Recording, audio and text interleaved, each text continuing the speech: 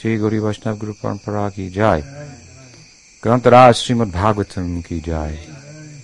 Oh, Premanande. So we're continuing our discussion of Srimad Bhagavatam, first canto, chapter 7. Tonight we come to text 26, and this is in the middle of the first narrative concerned directly with Krishna Lila. And book, as we know, is a veritable collage of different narratives taken from different places and assembled together in an artful way. Some of the places from which there are obvious places that the narratives are taken from other Puranas and the Itihasas and so forth. These are the sacred narratives of the Hindus, and the Bhagavad has taken those and represented them, or parts of them, here and there and so forth, all in the context of answering various questions that are raised, or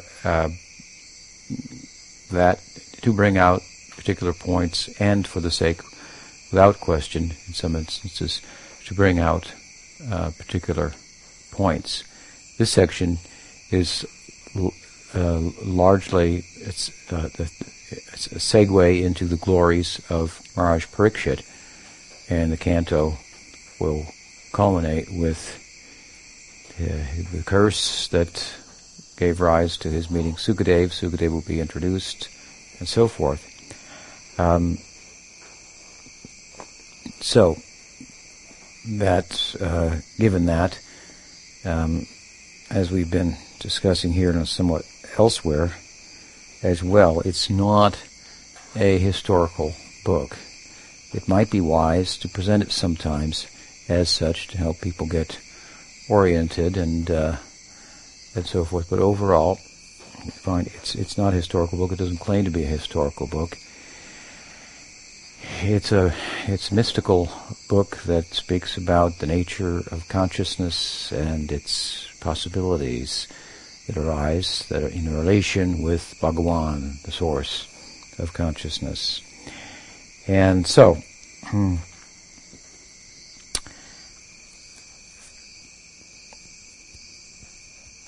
here in the narrative, what's important is to follow what is the point that's being raised. And we heard already, as I mentioned today and in previous days, that the point, in overarching sense, of this narrative and following narratives in this canto are to bring out the glories of Maharaj Parikshit. So this is the beginning of the glorification of Raj Parikshit. Now, within the context of that, we found in our last discussion that Arjuna addressed Krishna beautifully in light of the fact that Ashvatthama, who is the grandson of Arjuna has been introduced into the text for the first time. And again, as I mentioned previously, this somewhat picks up where the Bhagavad Gita leaves off. Bhagavad Gita leaves off at the beginning of just before the battle of Kurukshetra, and this picks up now at the end of the Kurukshetra with regard to the first narrative concerning the Leelas of Krishna. Krishna is very much involved in the battle. He's the chariot driver of Arjuna. So Arjuna has again been introduced, and Arjuna is finding himself suddenly in some difficulty, and what is that difficulty? The difficulty is that Ashvatthama, the son of Drona, Arjuna's teacher and guru in the military arts, has engaged in a very cowardly and unbecoming activity. He killed the 5 sleeping sons of Draupadi. Draupadi is, of course, the wife of Arjuna, and she has a unique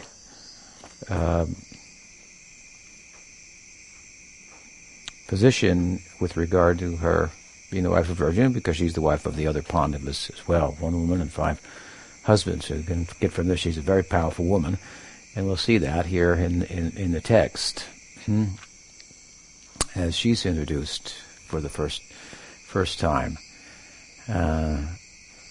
Many powerful and extraordinary women highlighted in Srimad Bhagavatam.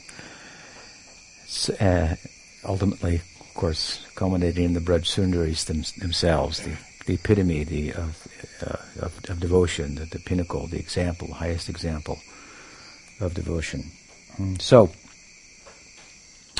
Ashvatthama's performed a terrible act, and he knows it. He's brought the heads of the 5 slain, sleeping children of Draupadi to Drona, thinking that Drona would be pleased, and Drona is, of course, upset. And so he knows he's done something unbecoming, and he's invoked the wrath of Arjuna, and Arjuna, hearing about it, has made a vow to rectify the situation as much as one can by way of avenging this evil act in the form of bringing the perpetrator to justice. And he's vowed to bring him before Draupadi and deal with him very strongly.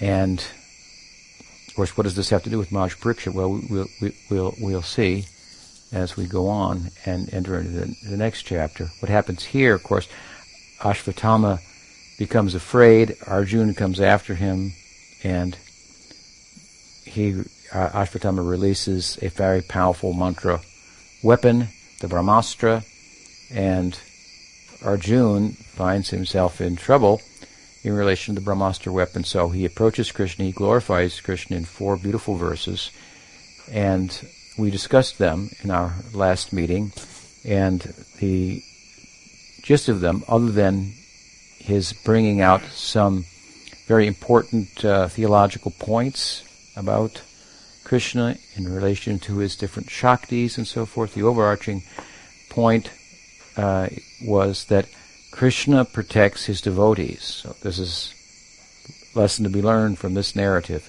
and the following narrative, wherein Ashvatthama, after being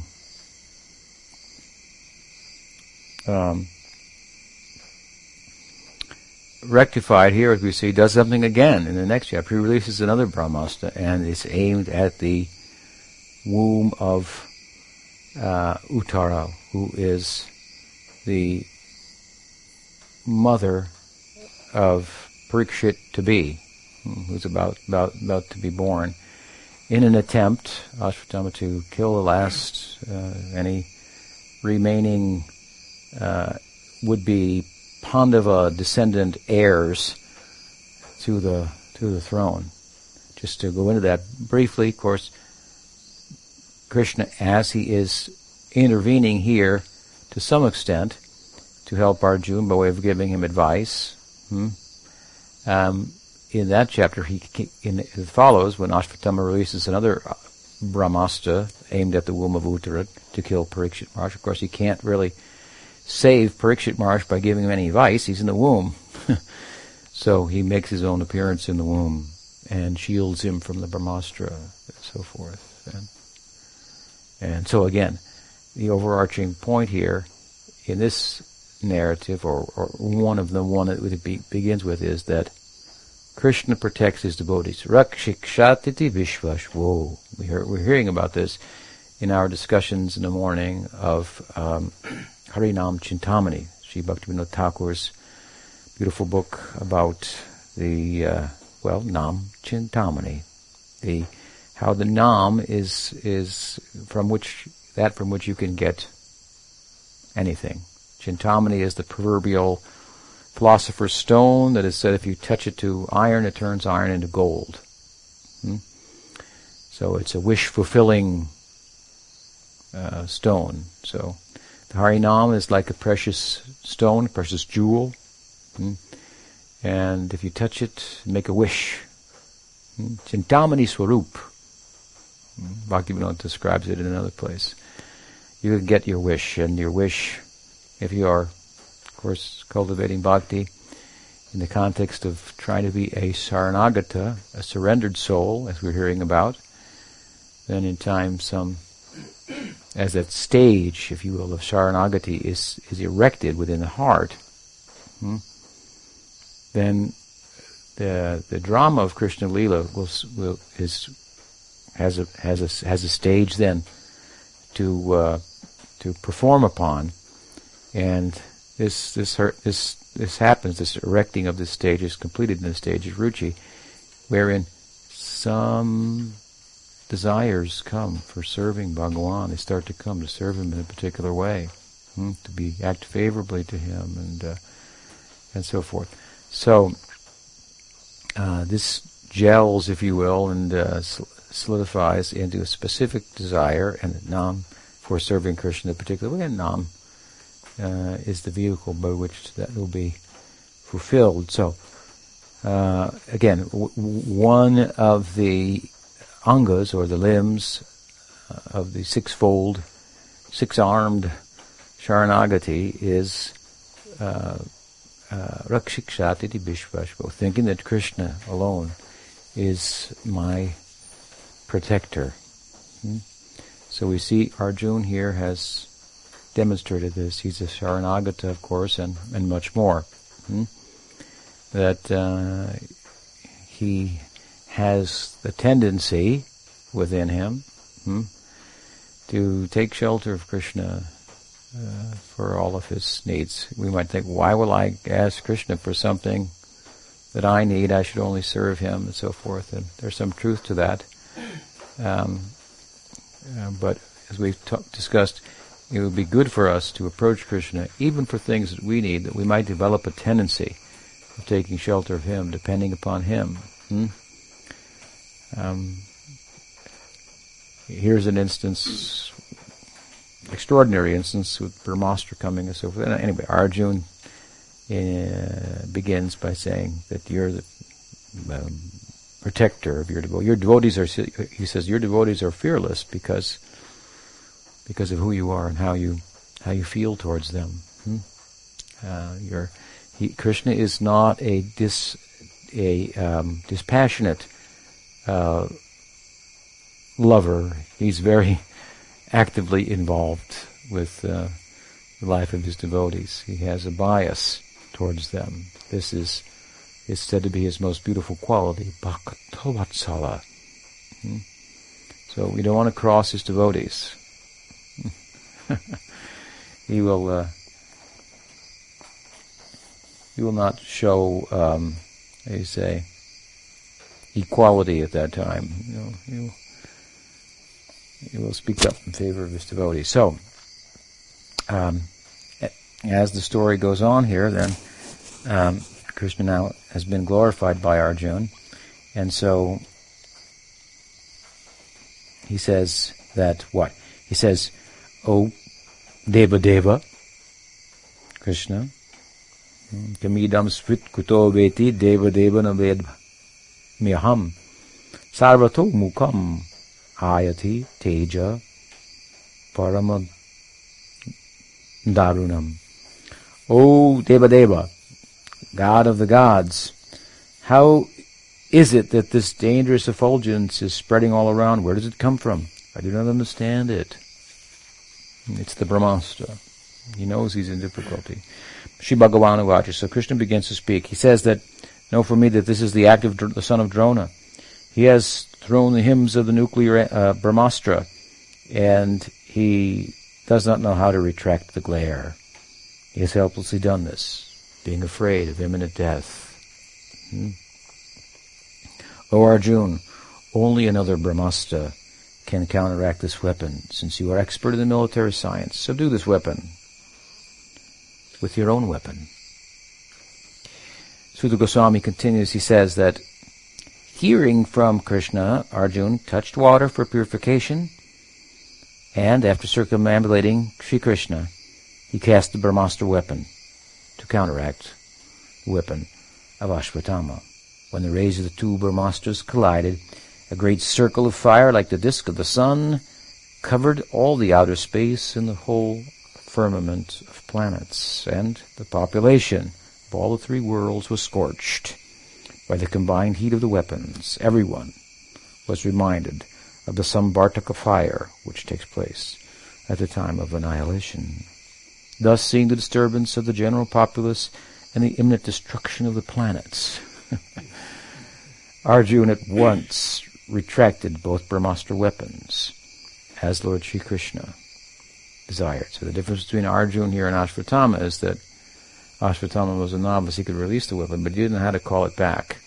The idea was this is powerful, and he could focus it in one place, and there would not be collateral damage. But the way he's released it, there's going to be collateral damage, and so it's a problem. But Arjuna could withdraw his after releasing it, and withdraw that of Ashvatthama's as well. These mantric weapons. So Arjuna's eyes blazing in anger, like two red balls of copper, dexterously arrested the son of Gautami. This is Ashvatthama, another name for Drona here, and bound him with ropes like an animal.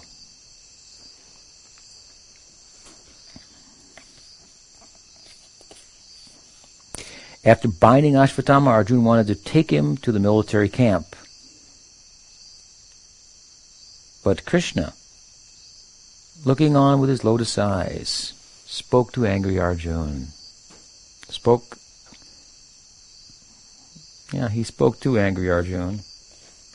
He spoke angrily at Arjuna also. He spoke with some anger. Arjuna was angry at Ashvatthama. And Krishna has some anger as well.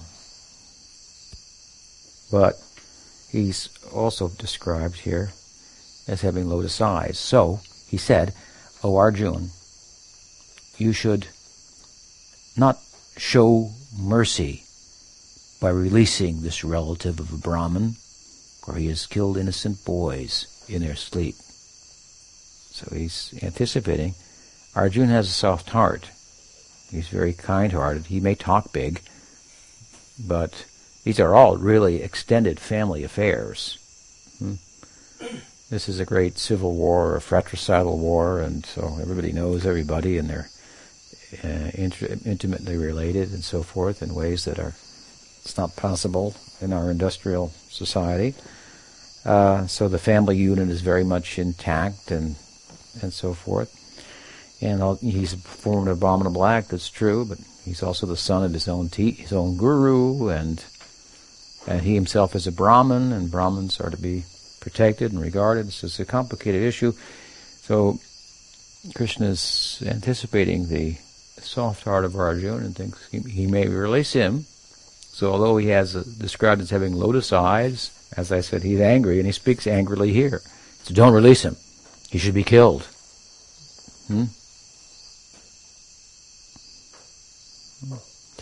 But the fact that he is described as having lotus eyes at the same time being angry, it gives us some indication that Krishna's own words to Arjuna are not his own real intention as to what should be done.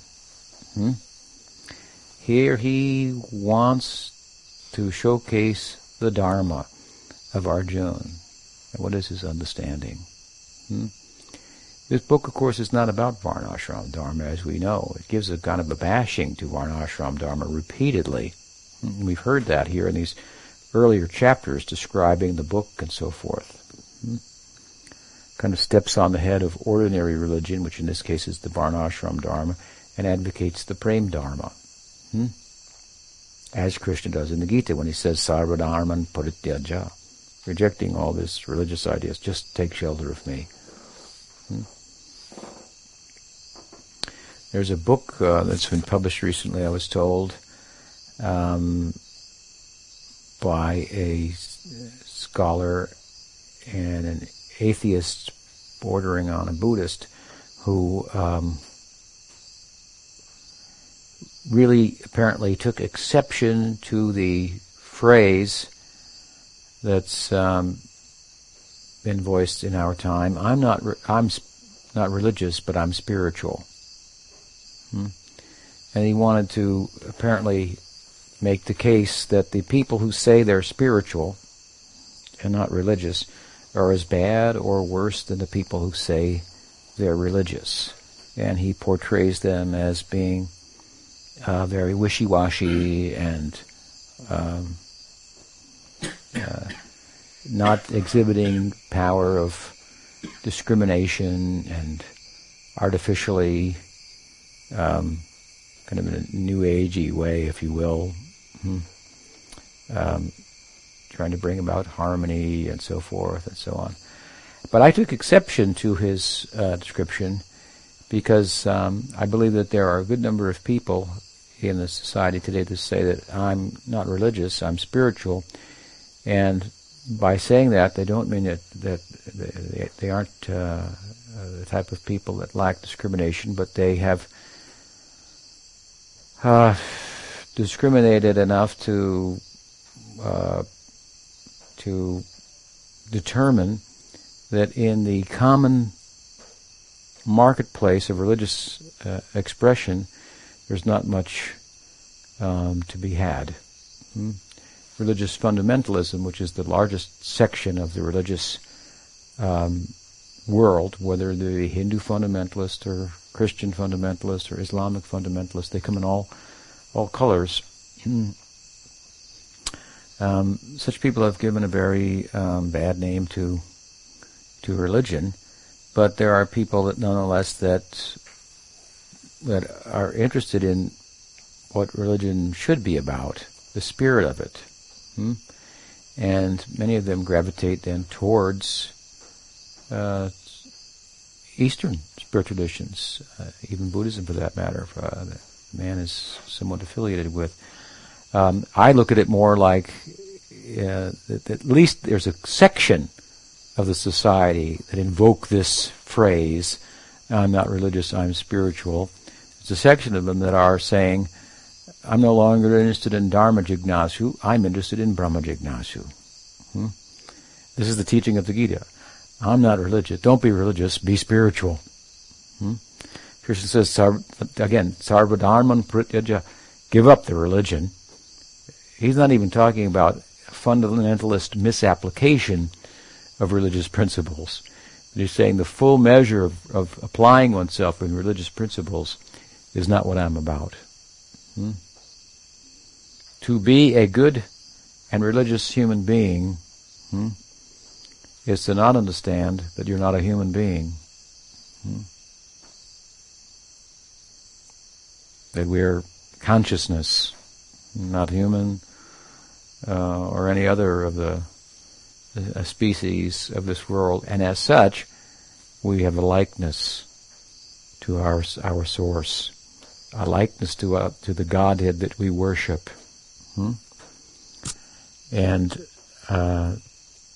in Brahma Jignasu and in Rasa Jignasu even more so, there's an inquiry into having a union, especially in the Ragmarg of Gaudiya Sampradaya, a union with the Absolute, a union with Bhagavan, a oneness in love that I like to say is you and I become we, a dynamic unity and so forth. So there's a place, anyway, I want to say, for the statement, I'm not religious, I'm spiritual. And again, in one sense, this is the teaching of the Gita, this is the teaching of the Bhagavatam.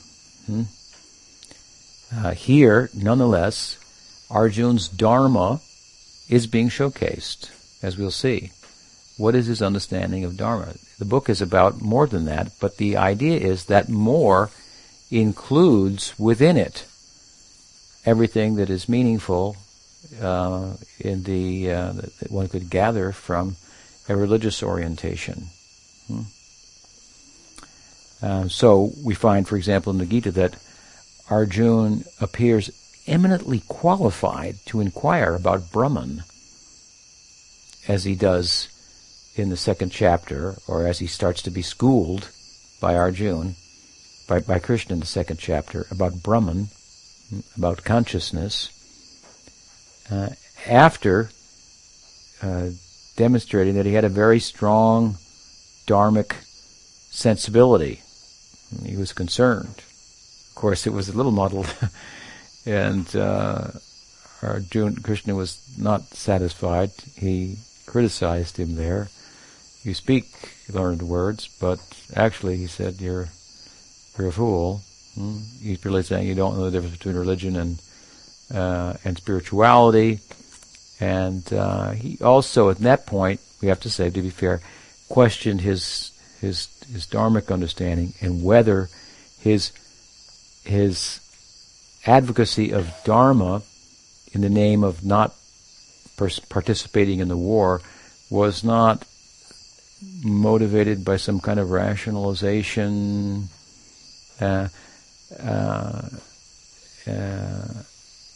due to attachment and so forth. Arjuna's slashing his attachments and so forth. But at any rate, he is a very dharmic person. He did bring up dharmic sensibilities. He did cite the Artha Shastras, Dharma Shastras, and so forth for justification for not entering the battle. It was a unique situation. His reasons may have held otherwise, but his mentor is Krishna, and Krishna has a purpose, and so on and so forth. So, my point anyway is that the devotee who treads the spiritual path, and even the Rag Marg in Gaudiya Vaishnavism, is not adharmic. It's not that we reject the Varnashram and Vaidhi Bhakti. There's a book out now I heard about. It's called Natural Bhakti, written by someone, and it's an advocacy of Raganuga Bhakti, and in the context of advocating the natural path of Rag Bhakti, he very much, apparently from what I read in the review, although the reviewer wasn't presenting it like that, from what he was saying I could understand, the book constitutes a vilification of Vaidhi Bhakti. Vaidhi Bhakti makes you uptight, makes you have to follow rules, and so on and so forth. So you get guilt complexes, and so on and so forth. And therefore, Vaidhi Bhakti should be rejected, and the Rag Bhakti should be accepted, and we should just glorify Krishna, not worry about whether we're following any rules or being morally sound. That will all come in due course. Just love Krishna and become a gopi, and this kind of thing. There's some truth to that, but Vaidhi Bhakti is a very honorable and high path. To love Bhagawan out of duty, no matter what will happen to you if you do that. No matter what will come your way.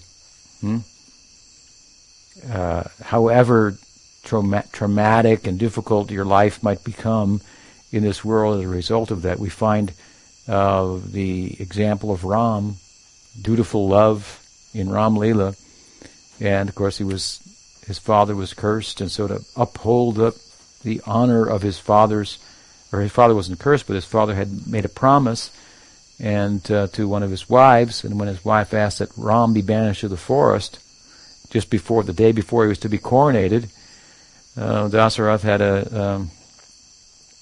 fainted and woke up and thought it wasn't true. Found that she wants the promise that you gave her to be fulfilled by way of your agreeing to banish Ram from the kingdom and so forth. So to see that his father's honored his promise, he insisted, "No, I'll go." He went to the forest, and so many other things in the Ram Leela we find.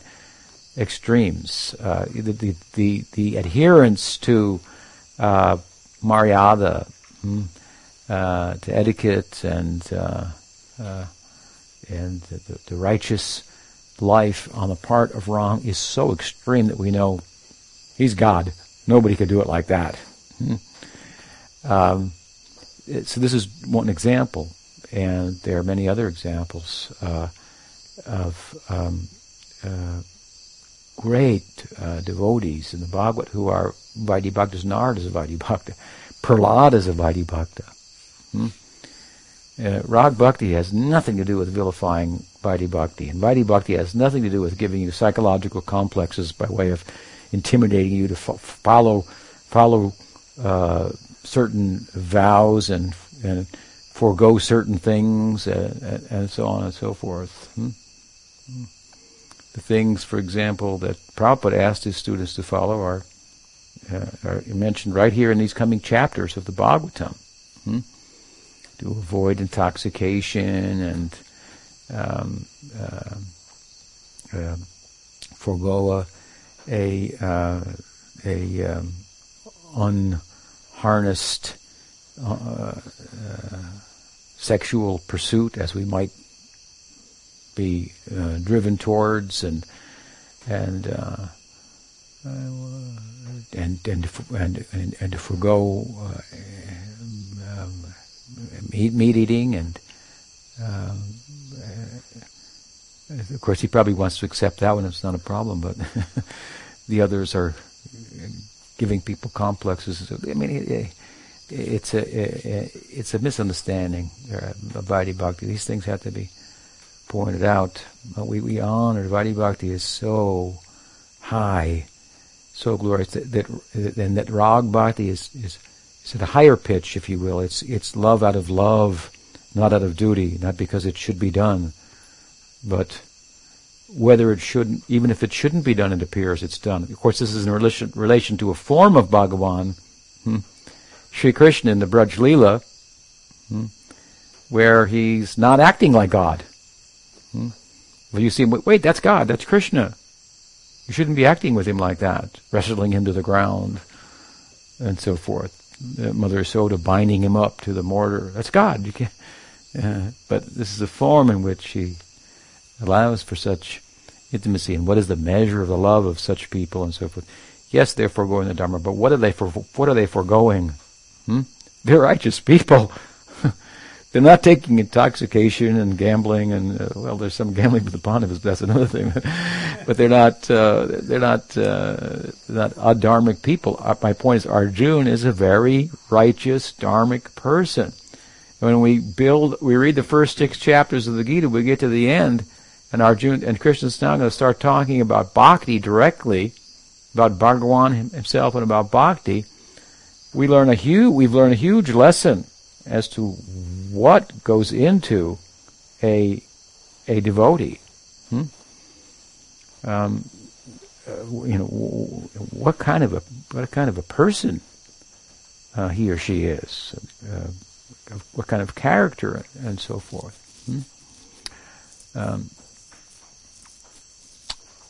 He's acting without desire for the fruits of his action. He's experienced the ingress of wisdom he understands the Dharma, and so forth. Of course, someone could, it's true, have entry by good sadhu sangha without any good qualities, but we should see that these qualities do come within us by our practice, and we should not be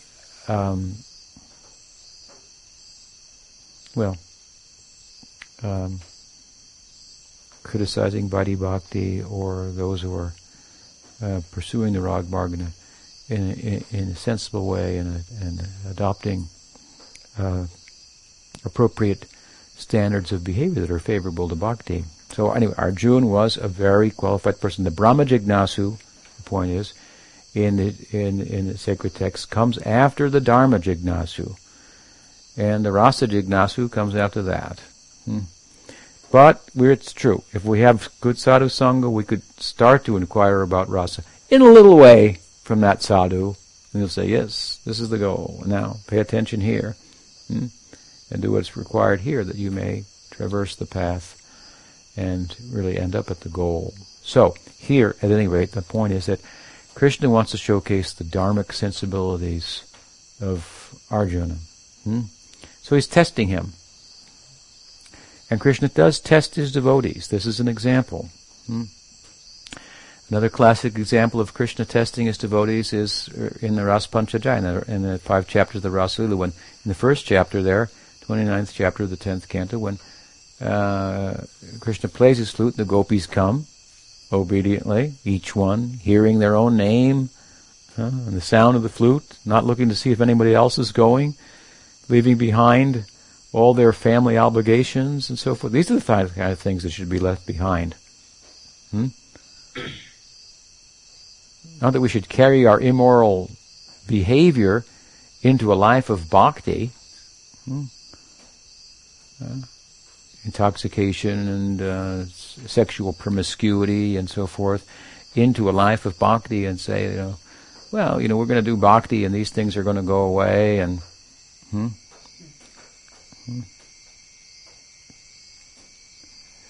But if you want to give up your family, and if you have enough gopis letting the milk boil all over on the stove, this is their example of crossing over the Dharma.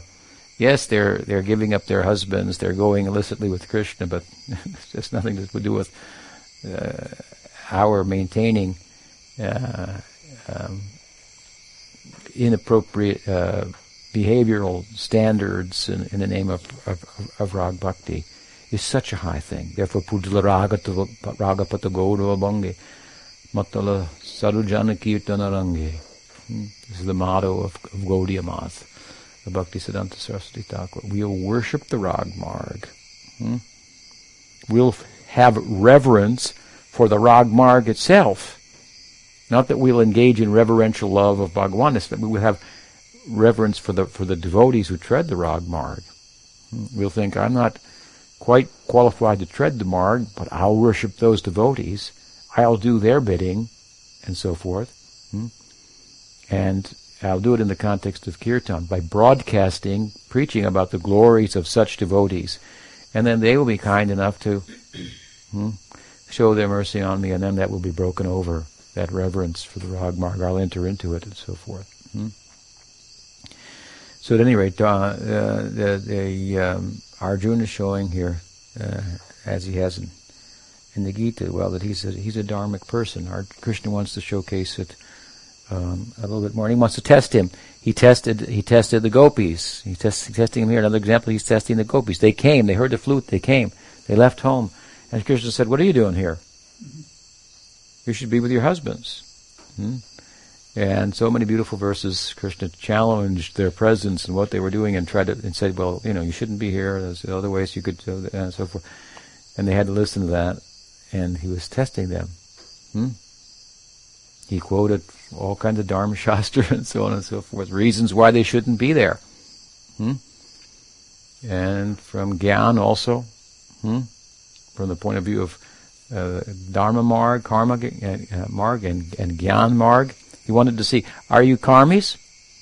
Are you gyanis? Or are you anyabilashita sunyam? Gyan karmadi anavritam. Anukulena krishnanu shilanam bhaktirutam. We find this at the beginning of Rasali. They're coming. Krishna says, don't come with karma. Don't come with gyan.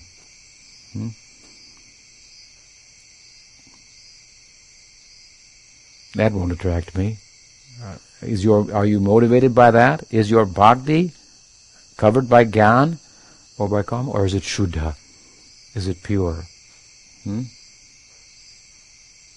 We want to tread that marg. We want bhakti only for its own sake. But how much are we influenced by karma or by gyan? That'll be sorted out in the final moment to test and see.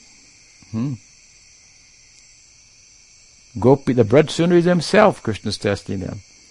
He's giving reasons from the Dharma Shastra, in other words, on the basis of karma, why they should go home. And from Gyan Marg, why they should go home. This was just to hear the Karma Marg and the Gyan Marg. This was painful to their ears. Krishna was testing them. And of course, then they replied. And then the dance began. They showed, we understand what is Shuddha Bhakti. They had Siddhanta. They understood the tattva. You don't think that you'll confuse all this tattva like this book I've referenced, and that you'll get bhava. So you should all become tattvavit, siddhantavit. That's an ideal in this life. Let me understand the tattva, the canvas on which this drama is performed. Prabhupada was fond of saying, when we have 60 books. Don't think that our students are reading all these books and just worshipping a stone. No. That's God they're worshipping. He wanted his students to understand anything. Rupa Goswami wrote a book about bhakti for good reasons. These are to be learned. Prabhu did a test on Facebook. He quoted like Chaitanya Bhagavat or something, a nice verse, or maybe from Harinam Chintamani, and 3 or 4 people said, like. Then he quoted one from maybe the Bhagavatam. 3 or 4 people said, like. And then he put a video link to Janis Joplin singing at the Monterey Pop Festival in 1960, 7 or 8 or something like that. And so many people had I was really into that one. All devotees, of course. That's not going to get you to go over Vrindavan, I can tell you that. She's a good singer, I suppose, in her time, but we hope there at least be, the likes for the verses would outnumber, so some things have to be left behind, and some understanding of Shastra and affinity for Shastra. What is it saying? What does it mean? What are the implications? It should light us up when we hear, oh yes, this verse, yes. I'm on the path, and it's like a light has come. To show the way further. So, we probably wanted us to absorb ourselves, like scientists said, sit down, studying the books and going over the ramifications, the implications of them, and so forth and so on.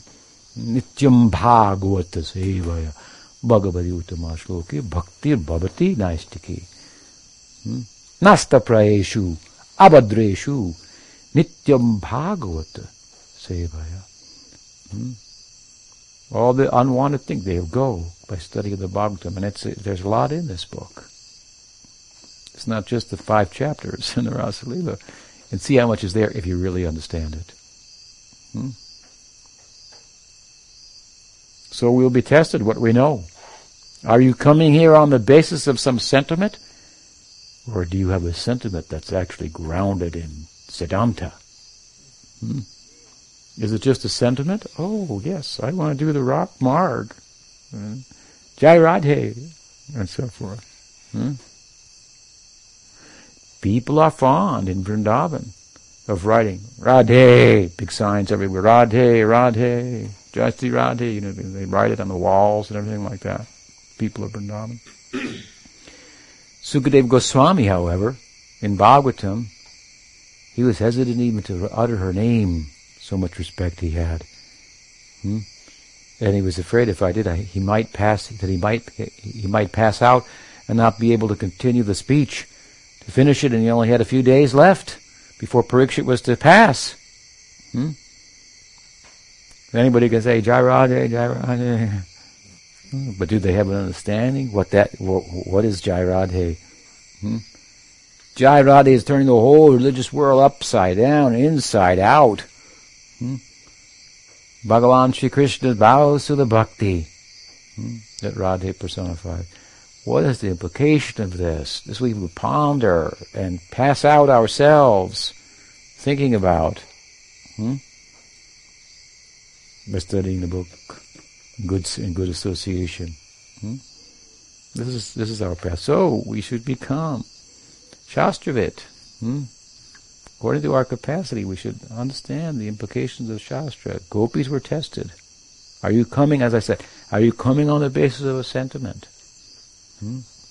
Are you coming with a motive for karma, for gyan? Is your bhakti, is your love for me grounded in Shastra? Do you know Rupa Goswami's verse? Anyabhilashita sunyam gyan karmadi anavritam anukulena krishnanushivanam bhaktirutam. And do you know the implications, the meaning of this? So Krishna tests his devotees. Anyway, this is another example. Here he's testing Arjuna on a lower level, and in this way showcasing to us Another important point. His devotees are dharmic.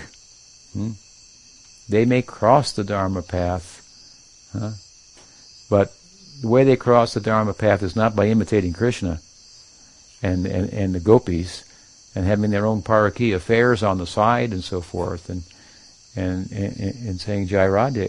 This is not how they cross over the Dharma. They become completely dharmic. They realize themselves to be different from matter. They cross over all in due course. Reverential love, they enter there, and there they break the Dharma in the context of the Leela. So, Arjuna wants to test him. He looks angry. You should kill that rascal, Ashwatthama. You should not release him. But he's been described as having lotus eyes also. So it means he's not really angry. He says, a person who knows the principle of religion does not kill an enemy, who is careless, intoxicated, insane, asleep, afraid, or devoid of his chariot in order to kill a boy, a woman, some foolish creature, or a surrendered soul. Of course, this is what Ashwatthama did. He killed boys sleeping. So, he says, a cruel and wretched person who maintains his existence at the cost of others' lives deserves to be killed for his own well-being. Otherwise, he will go down by his actions. So some advocacy, it appears, of capital punishment. It sounds harsh. Now, should we really kill somebody because they've killed someone else? Maybe we should incarcerate them, give them a chance to repair their life, and try to have a meaningful life in such a way that they will not interfere with anybody else's life. There's an argument for this, right? Let them go to jail where they can't harm anyone, and let them try to live a meaningful life there, because you can live a meaningful life anywhere. To live a meaningful and value-rich life does not depend on any kind of material circumstances. Even materially speaking, what to speak of a value-rich life in the deepest sense, in a spiritual life, even materially speaking, it's not dependent on the circumstances. You don't have to have a big house, you don't have to have a big bank account or anything. And this is what's more meaningful, to live a meaningful, value-rich life, even materially speaking. To be a good person, to be a compassionate person, so you don't need anything. What to speak of then to pursue the highest ideal? We don't need things. The Goswamis had no money. Chaitanya Mahaprabhu had no money. And money was being thrown at him by Prataparudra Maharaj. Thrown at him. Wherever he walked. When he left Puri, having converted the king to go to Vrindavan, the Maharaj more or less ran in front of him and threw money on the floor, on the ground. He's going to walk over here.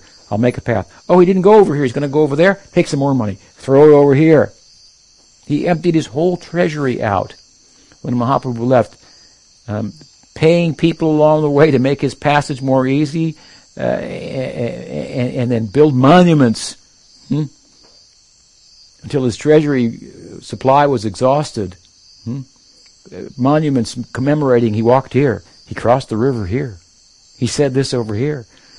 The Raj emptied his whole treasury out. This is the Raj of Puri. He was very wealthy. Gajapati, maintainer of elephants, implication being he had a budget.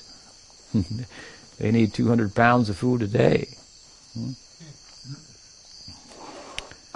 He just threw his money at Chaitanya Mahaprabhu. Mahaprabhu just walked on it.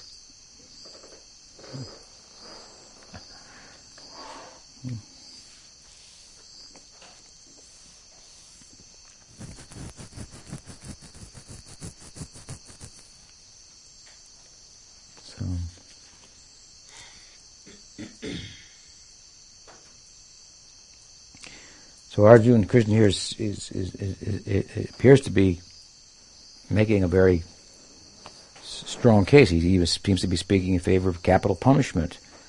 But we may question, and we do in the modern age, is capital punishment really the best thing? The guy could at least live a meaningful life in jail and improve himself, and why should we kill him? But we find here that Arjuna, while Krishna is advocating this, he gives some justification. He says, this life is not the only life. The person will be culpable in the next life. If you kill him now, he'll be free from that.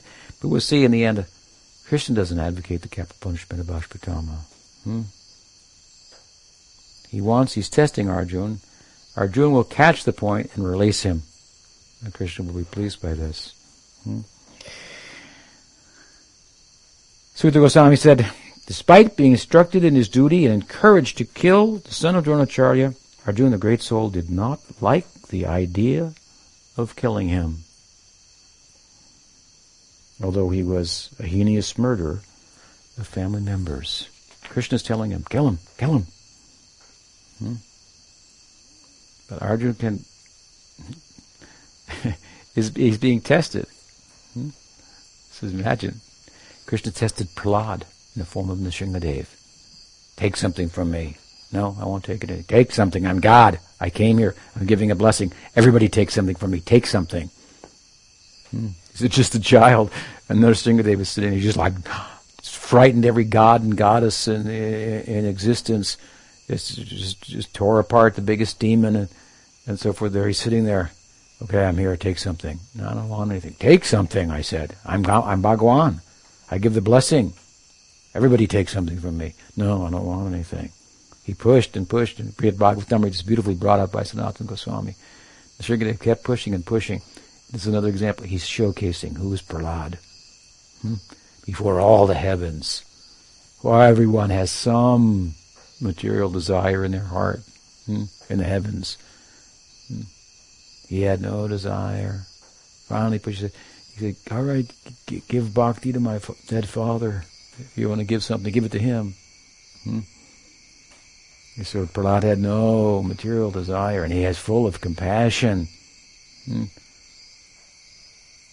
What an extraordinary position. He wanted to showcase the extraordinary position of Prahlad before the whole universe. Imagine if Nrsingadev appeared today and told you, take this. how he would fare. So, what we have to pass through to have really to be an associate of Bhagwan. The devotee is great. The devotee is extraordinary. It's a big, big, big word. Devotee. All the implications of that. So, we'll see. He's being tested.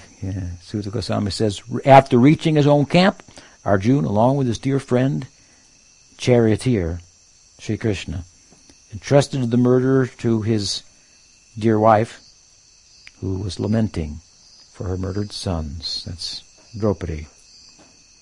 And Suta Goswami said, and we'll hear what Draupadi said through the mouth of Suta Goswami in our next discussion. What's the time? 7:40. What time do we start? 6:40? Okay.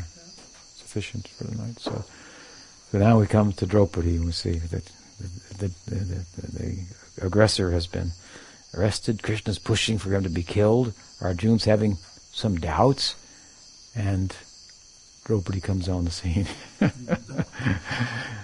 Srimad Bhagavatam ki jai.